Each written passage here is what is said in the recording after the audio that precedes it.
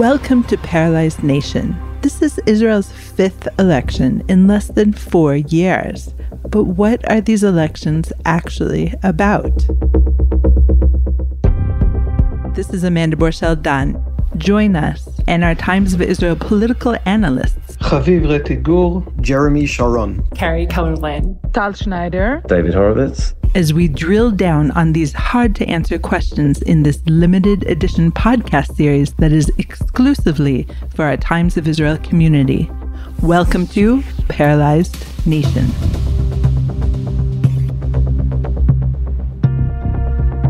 Hi everyone, I am here with a very special Paralyzed Nation in which I have a team of experts with me. Today we have Chaviv Retigur. Hi, Amanda.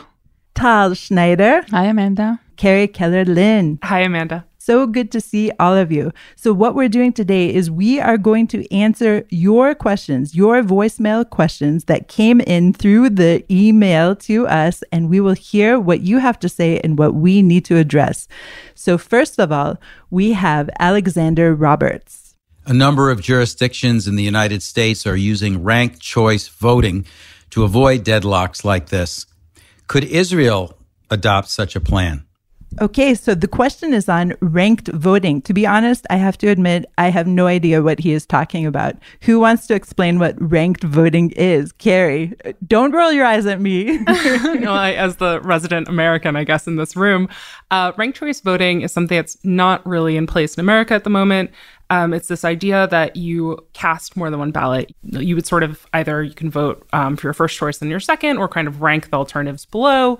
And that is to kind of say if your first doesn't get a majority, that the people who come afterwards in the ballot would, you can cast your vote there. I think it would be very hard in Israel to implement the system because we don't have constituencies. We have one nationwide constituency, if you will. When an Israeli goes to cast a ballot, they vote for one party and one party only. And functionally, what you're doing is to vote to give that party a percentage of seats in the Knesset. So there's not really a way that you would employ this unless you said that you would give your votes to parties, you would redistribute votes for parties that didn't cross the electoral threshold. And then that raises the question of, well, if then you get additional votes for parties that didn't cross the electoral threshold through that, what do you do? So no, I don't think that this system would really work at the moment. One way in which it could be employed is if Israel were to make the interesting choice to return to a direct election for prime ministership. And then you could have some sort of system where ranked choice kind of helps ameliorate that, where if that your candidate for prime minister, that person's party doesn't have the ability to form a coalition, maybe you could vote for another. You can kind of play around with it. But no, I don't think that would be coming in. It sounds like in order to do this properly, or like it has been done in the United States at least, you need to have some kind of constituencies, like regions to work with. So Israel does have these regional governments. Anyone want to weigh in whether they could turn into this kind of constituency? Well, first, let me just say that in order to have any kind of change, or in order to deal with any suggestion like that to get out of Israel's political huge crisis, you need to have 61 majority, because you need to change the basic laws of Israel to do any kind of reform, ranking, voting, or any other type that you were just suggesting now. Now, since we don't have a 61 majority to form a government, we can't really go into election reform anytime soon. So it's it's a huge problem for Israel. We do know, everybody knows that the system is broken, paralyzed as you named it, but we can't get beyond that because we can't fix it as long as we get 61. Once we get 61, maybe we are out of the woods with the government, and this government will definitely not put on its first priority to change the laws. It will just want to, move on. So what you're saying is once we get to 61, which we would need to change anything, we'll just move on anyway because we no longer need a reform. But Chaviv, do you think we could move to a constituency kind of government? There have been a lot of proposals to do that. The direct election concept back in the 90s included a suggestion that the Knesset refused to also elect some of the Knesset regionally. Amnon Rubinstein, author, one of the real fathers of Israeli constitutional law, once had that suggestion. I hesitate to dramatically change Israeli electoral law. If you just game these things out, which often when we suggest reforms, we're looking at the problem, but not using our imaginations to think of the potential new problems that we could create, often you come across very big problems. For example, ranked choice voting might be a fantastic way to deal very quickly with multiple parties, right? If you have option A and option B, you just pick one. But if you have option A, B, C, D, E, and F, then you would have one be your first choice. And then if that one falls way down to the bottom, or, you have a second round, then you just would have a second choice, and that would automatically move up for a second round that would happen in a computer very quickly, rather than have to have a second day of elections and things like that. So ranked choice voting is a very good way with many, many players to very quickly. But in Israel's case, it would have a very dramatic effect at the bottom and the smallest parties. Because if you think about it, a voter knowing that they can have a first choice and a second choice, the reason voters don't vote for the most radical parties, the most fringe, the most marginal parties today, is that they might fall under the 3.25% threshold of the votes you need to get into the Knesset. Well, if you know that even if that one party that's your number one falls under, your second choice is, I don't know what, Likud, Labor, or something that's above, right? Or Yesh Atid, then your vote is still safe. You're not losing it by voting for a party that doesn't make it past the threshold. And so what you could actually end up doing is sending vast numbers of votes way down below the threshold and massively amplifying the most marginal forces in Israeli politics. And so these are the kinds of knock-on effects, these kinds of complicated, unexpected, usually unwanted effects that electoral reforms have, because electoral systems are very complex things. You don't futz with them, too easily and too carelessly. Our next question also touches on electoral reform, and it's basically asking whether we should have separate ballots. Let's hear Sigal. Hi, this is Sigal from Jerusalem. Thanks for the wonderful podcast series. I was wondering why we no longer vote separately for the party and the prime minister. What's up with that? So who would like to weigh in about the idea of separate ballots? Carrie already touched on it. Anyone else have anything to say about separate ballots for prime minister and the party? So the technical timeline, after Rabin was elected in 92, this reform was passed to have one ballot, the regular old ballot for party, for parliament, or, for the party you prefer in parliament, and then a second ballot for the direct election of the prime minister. The first election where it was actually practiced was 96, then again in 99. In 2001, there was an election just for prime minister. The parliament was not disbanded and remained the same. And then by 2000, and then right after the 2001 election, it was overturned. And so by the 2003 election, we were back to just a parliamentary election where prime ministers are essentially elected by the Knesset. And so it was legally enforced from roughly 92 to 2001. That's just technically. The general consensus among Israelis is that it was a catastrophe. The goal of the reform was that the people would give a mandate to the prime minister that would make the prime minister unassailable. I mean, just, this is the prime minister. Why? The people. You don't get in the parliament to question that. And therefore, when the prime minister comes to negotiate a coalition, every small party can't start extorting the prime minister and demanding too much, because the prime minister could not be dislodged. The people had elected this prime minister, and nothing could be done to dislodge the prime minister. That was the theory, and it was advanced by some of the most important political scientists in Israel. In practice, the opposite happened. Huge numbers of voters, double-digit percentages of voters, looked at their options.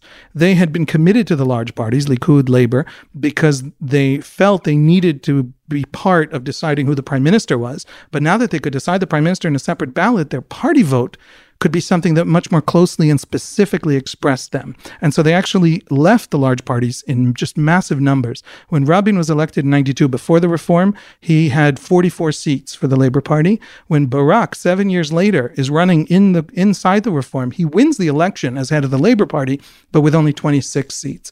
And so Barak's government is much, much more paralyzed. He can't do anything in parliament. It's great that he's the prime minister. Nobody can question that, but he can't pass a budget without giving much more, right? Shas rises in these years to 17 seats, the Sephardi ultra-Orthodox party. Shinui, the sort of militantly secularist party that is anti-Shas, rises to 15 seats. All the culture wars come to the fore. All the margins become the center, and the mainstream parties crash. And so, beware reform ideas. Well, right. On a general note, let me just say that it is the lesson, as Chaviv just said, that reforming constitution, you can never know what to expect.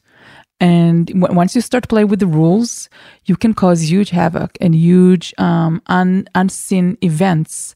And for example, when you play with the threshold, just a couple of years ago, less than 10 years ago, they played with the thresholds. They took it up from 2.0% immediately to 3.25. So a huge bump in the thresholds.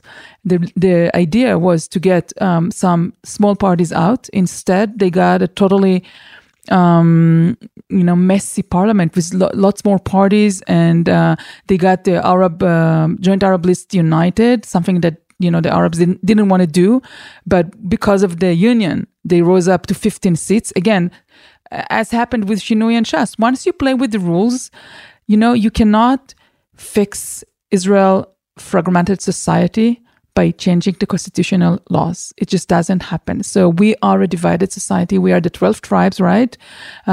Each one is pulling to its own direction. And once you start playing with the rules, everything comes out. Everything is more, it's more outstanding, is more even hurting. It's more blunt.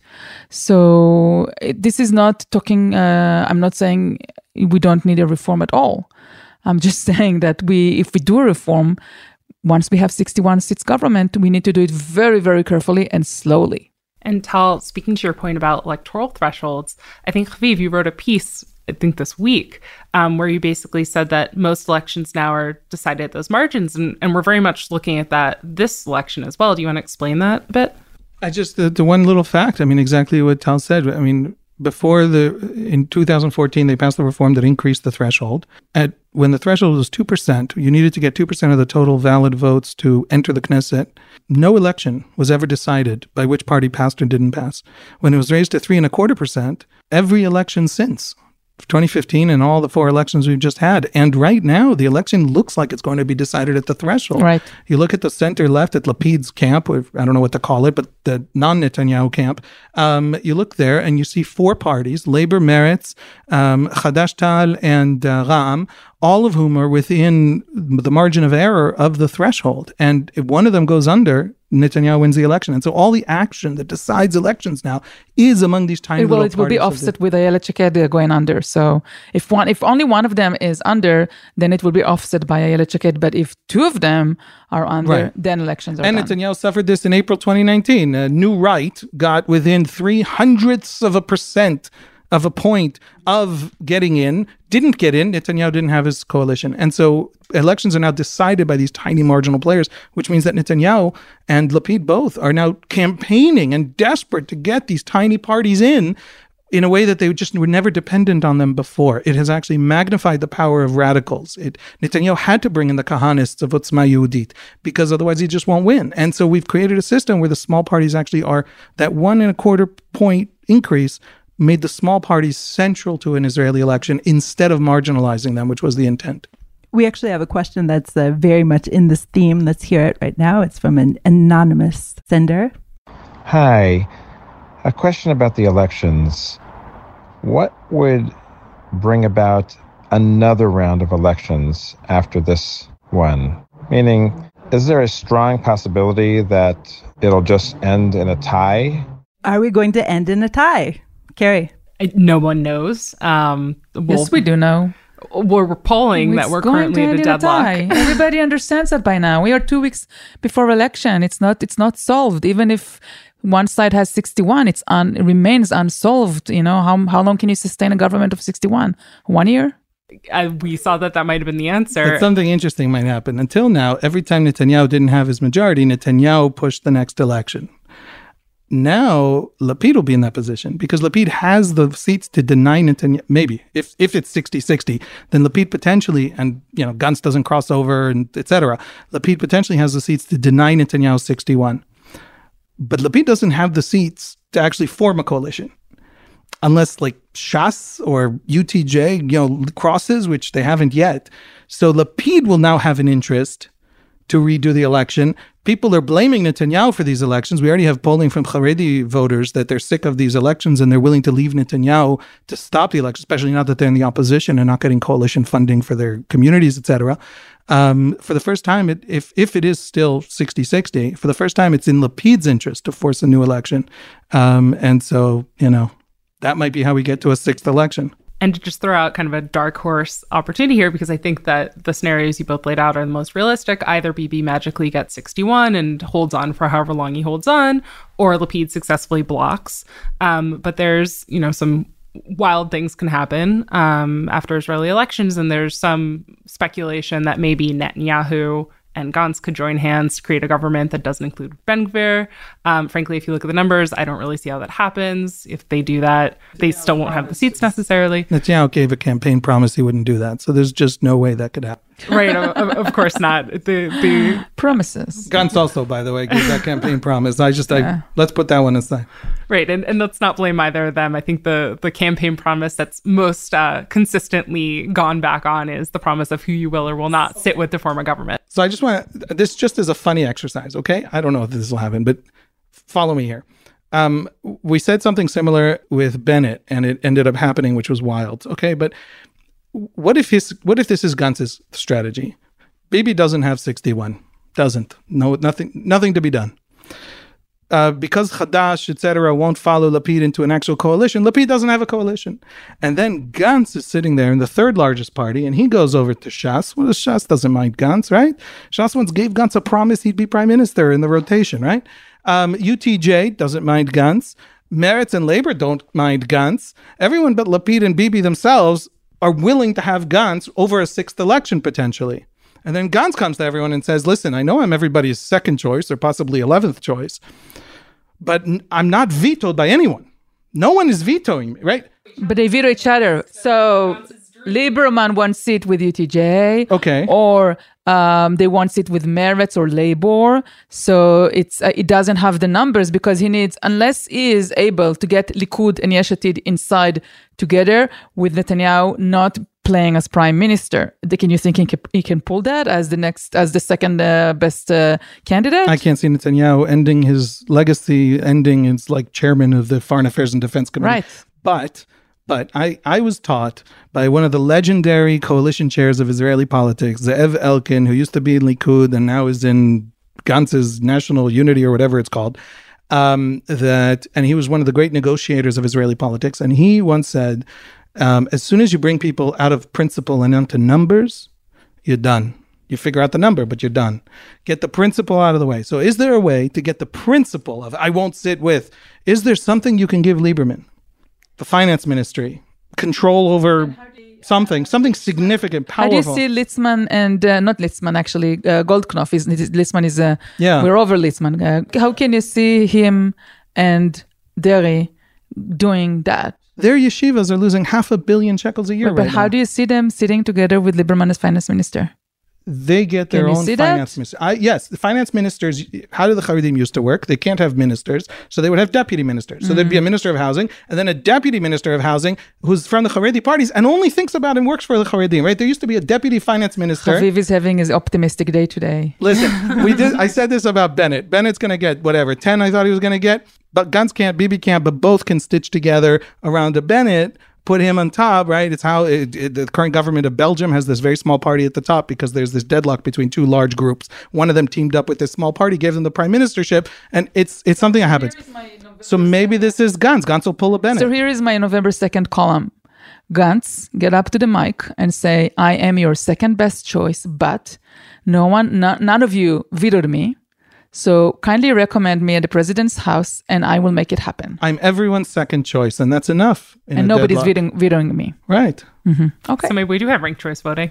Maybe we have, de facto, because coalitions are negotiated, ranked choice voting. That should be Gantz's strategy. Yep, it is his strategy right now. Okay, and now for something completely different. That was fascinating, guys. Let's hear from Daniel Goldman. Hi, my name is Daniel Goldman. My question is, how did the teaching of elementary school maths and English turn into a central election theme in 2022? Yeah, he's referring obviously to the ultra-Orthodox being given a free slate from the opposition leader Benjamin Netanyahu not to be in math and English school programs as a campaign promise.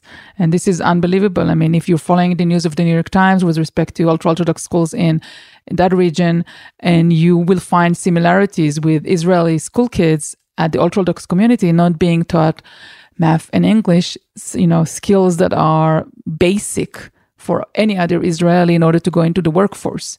So this is going on for years now. The Israeli government did not even send inspectors into the school. It's like a whole autonomous school system. And because of the promise that Netanyahu made to the ultra-Orthodox leaders not to push into that, it became a campaign issue where the others, obviously actually Lapid and Lieberman said, we need to have the ultra-Orthodox communities being brought into to the modern world with their skills. The big question is, how did this become a campaign issue? I mean, there is a new chairman, as we said, to the United Torah Judaism, UTJ. His name is Goldknopf. He is very new to the game. He replaced Litzman, who went out of politics because of a plea bargain in a criminal trial. And Goldknopf is someone we don't really know. He reminds lots of people of the former UTJ head Shapira back in the 80s, I think, or maybe early 90s. A macher, that's the word for askan, right? That's the right word for that. A modern macher with,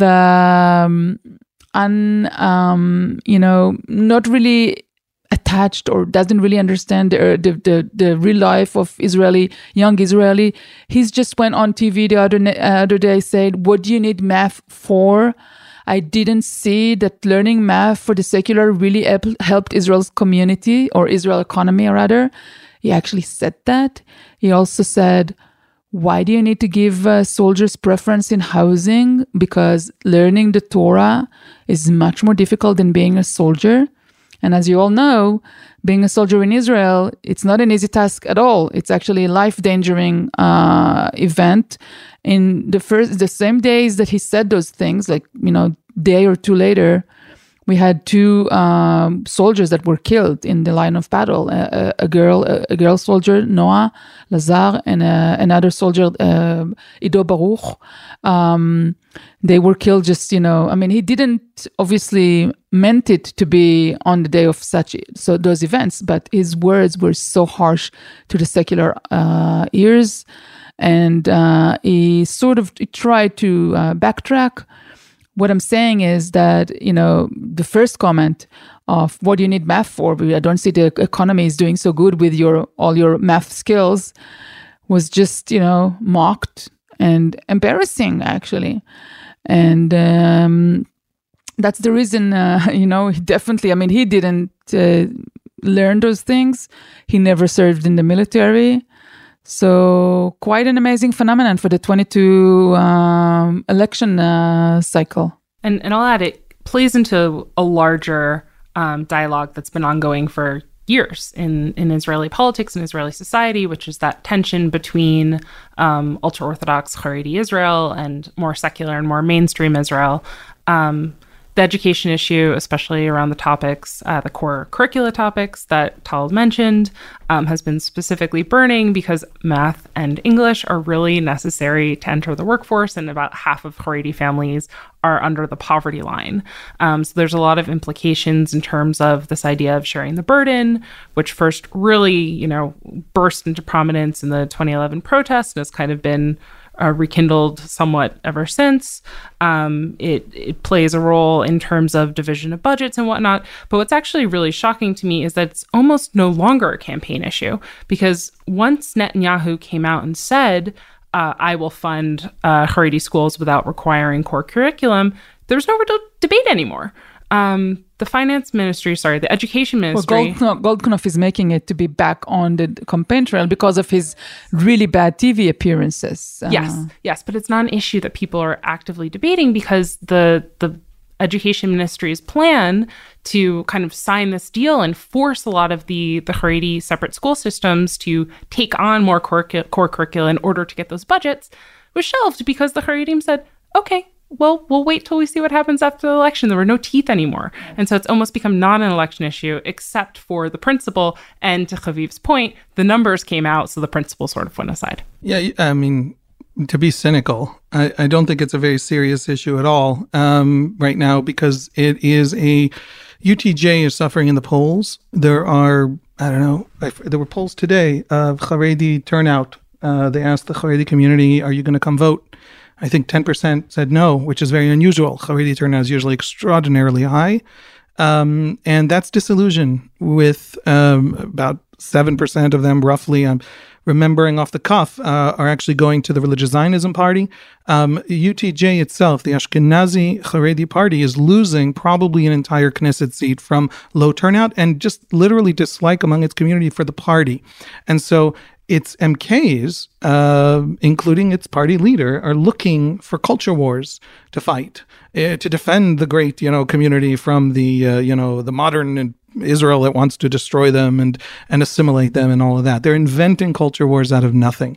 Netanyahu promised them whatever he needed to promise them to keep them on his side. He wanted to not be himself hurt by that culture war. He's worried about UTJ potentially jumping to the other side if he doesn't have 61 at the end of this election, on election day. And then Netanyahu caused so much anger on the Israeli right about the idea that Haredim don't have to learn English and math, because that's a terrible drain on the Israeli economy. And the Israeli right is not that. That is not what the Likud voting base thinks. He was asked at a conference this morning or last night. He has many appearances right now. He was asked about education, and he said, I want all Israeli school children to learn English from kindergarten and not now, which I think it's now from third grade. And he said, I want them all to learn English from kindergarten. And then he was asked point blank, including Haredi children. And he said, including Haredi children. And they said to him, but you made this promise. What do you mean? It's not funded. And he said, you can't impose it on the community, but you can talk to them. And you know what? They wanted to. And so he has this view that you don't fight this fight with them. You don't fight fights. The Haredi community changes profoundly. It's very capable of change. 12 years ago, Shas was a non-Zionist party. And then 11 years ago, it announced it was Zionist and joined the World Zionist Organization. But nobody admits there was ever any change. The Haredi community changes in its opinions, in its views, in its thoughts. Massive numbers of Haredim are joining the workforce.